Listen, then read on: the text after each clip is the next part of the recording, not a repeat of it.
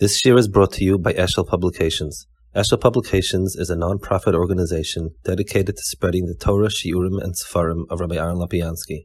For sponsorships or more information, visit eshelpublications.com. He was asked the day before by Rabbi Avram to say Shir and Hilchos Hashem. He said, now's the time to say Hilchos Hashem. Elchonon said he's not sure if he has enough clarity of mind to say. Rabbi Avram insisted, and he gave a Shir and Kiddush Hashem. The next day they came, they grabbed him. He said, wait a minute. And he asked Rabbi Avram's daughter to bring him a coat and a watch. Rabbi Elchonon was a tremendous daikon. When she came down, they had taken him already. People saw him being marched, and they said he looked the embodiment of dignity, while the people marching him were Chayas Ros. But he never stooped, he never wavered. They kept him here for a few days without food and water in terrible conditions, and then they shot him out. I'll just say over something that Rabbi Elchonon himself, they asked him, in that Kufa, they asked him to speak about these things and so on, and someone asked him about, like, what's the point of it? Everything's going up in smoke and so on. They asked him about Amunah. And he gave an extraordinary mashal, which is one of the most powerful mishalim about looking at things. He said a city fellow once came to a farm, and he sees nice green and everything, and he compliments the host. Yes, very, very green the field. So he said, okay, watch tomorrow. And he cuts it all down. And he said, you're crazy. It's so beautiful, so green and everything. You cut it down. So he said, okay, watch what happens. He takes what he cut down and he thrashes it. And then he said, stop. Then he said, no. Then he grinds down the flour. And then he takes the flour, mixes it with water, and it begins to look like something. Then he takes and throws it into the oven. And the person says, you worked so hard, now you're burning it. And finally, what comes out is golden loaves. Elchonon said, any snapshot, any slice of it, you see destruction. The cutting down, the grinding, the throwing into the fire. But when you take the whole film together, that's the only way you'll know exactly what happened. And I can't think, when I spoke once, Rabbi Elchonon himself, he went to America for a year to collect money to build a new building. And he came back to be killed. And somebody who's K'tanei Amana, somebody who would only see things from a slice of time, would say, what a terrible, less dim, less dayan, and everything's over and everything's finished. That was the only way. In 1945, if somebody was standing on a mountain here or any place and would think rationally, the answer was, there's no future for Yiddishkeit possible. American Jewry was rapidly assimilating. It was a downhill slide. Eretz Yisrael, nothing was happening yet. A few thousands of chalutzim were desperately trying to make something out of it. It was closed for people to immigrate. The land was impoverished. Yiddishkeit was not growing there. Soviet Russia had imprisoned effectively all its millions of Yidden, and there was no Yiddishkeit.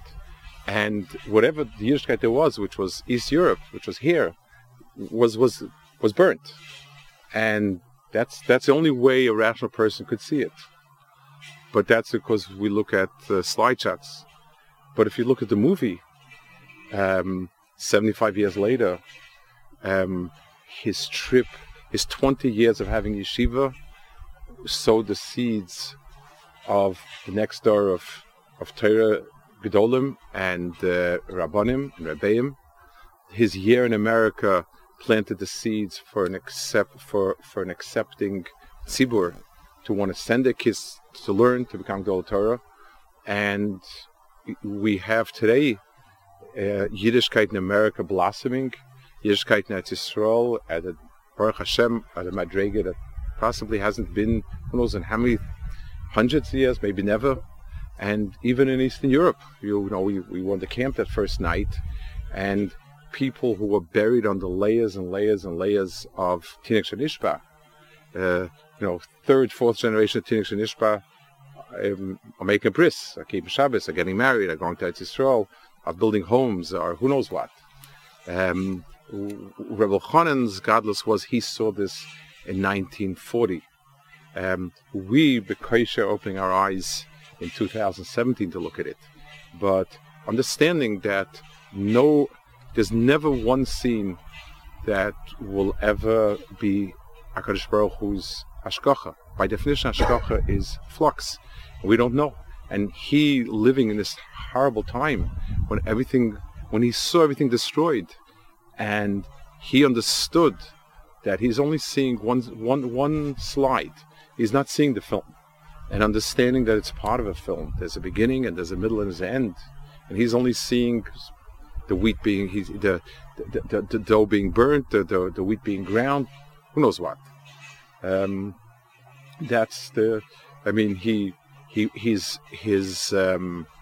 His demeanor during those days coming close to this, he recognized it was Hashgacha because he had a way to escape. He was going to go to Sweden, and his son, through some freak accident, the carriage that was carrying the luggage crashed on his foot and broke his foot, and he realized he can't go, and he's not going. And he understood he's meant to stay. He never lost himself, never lost any of his composure. For a person whose das is das Torah, that his mind is what's right and what's emes and what's fave and what the chiv is at this moment, there never was a loss of anything. So we're all here in a certain sense today. The reason why a group of Bnei Torah are here in this place is because of Reb Elchonon. He provided the Rebbeim of our Rebbeim, the Rebbeim of my Rebbeim he provided, and the Rebbeim of your Rebbeim he provided. The critical mass of people willing to support my sister Torah and send kids to my Torah, he provided in building America, and it's one of the versions reporting what he said was Be'esh the fire that's burning us is rebuilding Klal Yisrael. Yeah, the fire that burnt him and everyone else that went there rebuilt Klal Yisrael. How? What?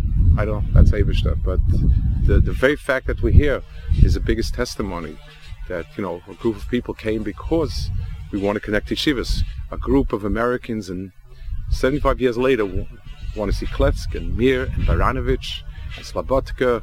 I mean, that's what we want to see. And I saw the guards were looking like crazy, a group of rich Americans, and all they do all day is go from graveyard to graveyard and old shell of a building, and that's all they have.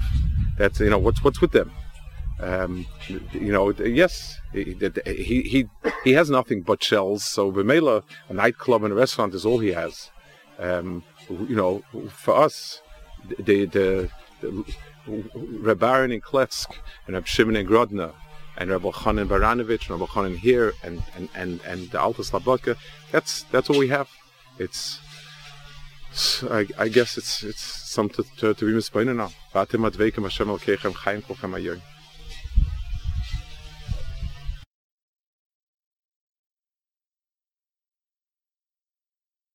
Who was scared that we're trying to find a house, dig the treasures. He said it was dug up already, all the treasure was taken, and so on. And I was standing and thinking, for her, her whole life is, her whole life is the treasures in the ground, the katoshkas, the this, the that. They were zeicha to nothing, and that's what Musalam have at the best case. My father lost it all, and my father has 2 children and grandchildren and Torah and Bnei Torah, and that's the difference. The difference between Yisrael and Umas Ha'olam. Never, that's it. It's a form of it's a Bal Chaim whose scope of life is never. Somebody's going to come and looking for the gold in the bottom of her pit over there, and Zehu. She doesn't know there's anything else. You can't imagine there's something else. It's a different world. It's a different bria. I'll tell over a story I heard at a chasana.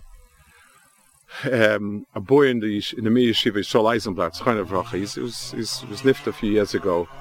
He was somebody older than me. He got married in 70, 71. His shver was no longer living. His shver's name was Kibovich. And at the Chasana, Rabbi Yaakov Neumann, he was a Shiva in Petach Tikva in Or Yisrael, got up and he spoke. Usually you don't speak at Chasanas Day. He got up and he said, I want to say a few words. He said, you never was zocher to know your shver, but I was very close with him.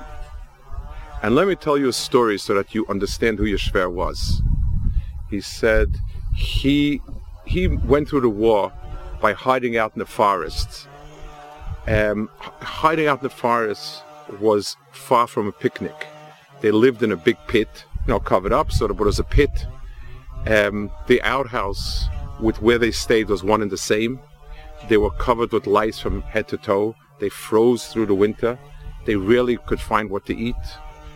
And if the wrong type of partisans caught them, they would get shot. Now, the partisans, many of them had it in for the Jews and get shot. He said he woke up one morning and he said, Ribono Shel Olam, I am laying in a pit, wallowing in my filth, covered in scratches from head to toe. My life could be taken any minute, and I'm constantly hungry and cold. President Roosevelt is laying in a warm bed, having been fed a great supper and anticipating a great breakfast, and being waited on hand and foot. If you were to give me the choice today of changing places with him, I would say no. Baruch atah Hashem Elokeinu melech ha'olam shaloi osani goy. He said that was your shver, and if you take a look around at all the faces, and people keep thinking, what did this person do during the war? What did they, who did they kill, and so on and so forth. That's one cheshbon. My other cheshbon is, their life and everything is rounded is a balchai. It's this little hole, and they live in a hole, and that's it. It's whatever it is, it is. There's no the concept of how much chesed did we do, how much kedusha have I reined myself into keeping, am I passing on Torah, am I passing on a legacy, am I trying to strive to better myself? You have the Alta Slabotka talking about Tzelem Elokim, and you have Katoshkas and a little, it's a living grave for 80 years. That's all it is. And I think it's important when Rav Shach used to always say, he said, when the pirates came ready to beat and mad and everything, he said, we looked at him like a mad dog, like a rabid dog. He can hurt you, he can kill you. He's dangerous and he's frightening, but he's not a threat to your existence because he's a balchai, he's a dog, nothing more. There's no tzur adam, no tzelem elokim to him, nothing. Looking at the people we've seen, I can imagine Reb Aaron Kotlin Kletzk and the balachayim that we saw that they're talking to them. How did they even live on the same planet? How did they cross the same street? I can't. It boggles imagination that these people were standing next to, Malach Elyon, and there's a story. Reb Bochber was extremely enamored by Kivega, like Reb Kivega was by him, and he heard there was a Yid who, when he was very young, had seen Reb Kivega, and he made a tremendous effort to see him. And this person started, he remembers, and he was tall, he was short, he was this, he was that.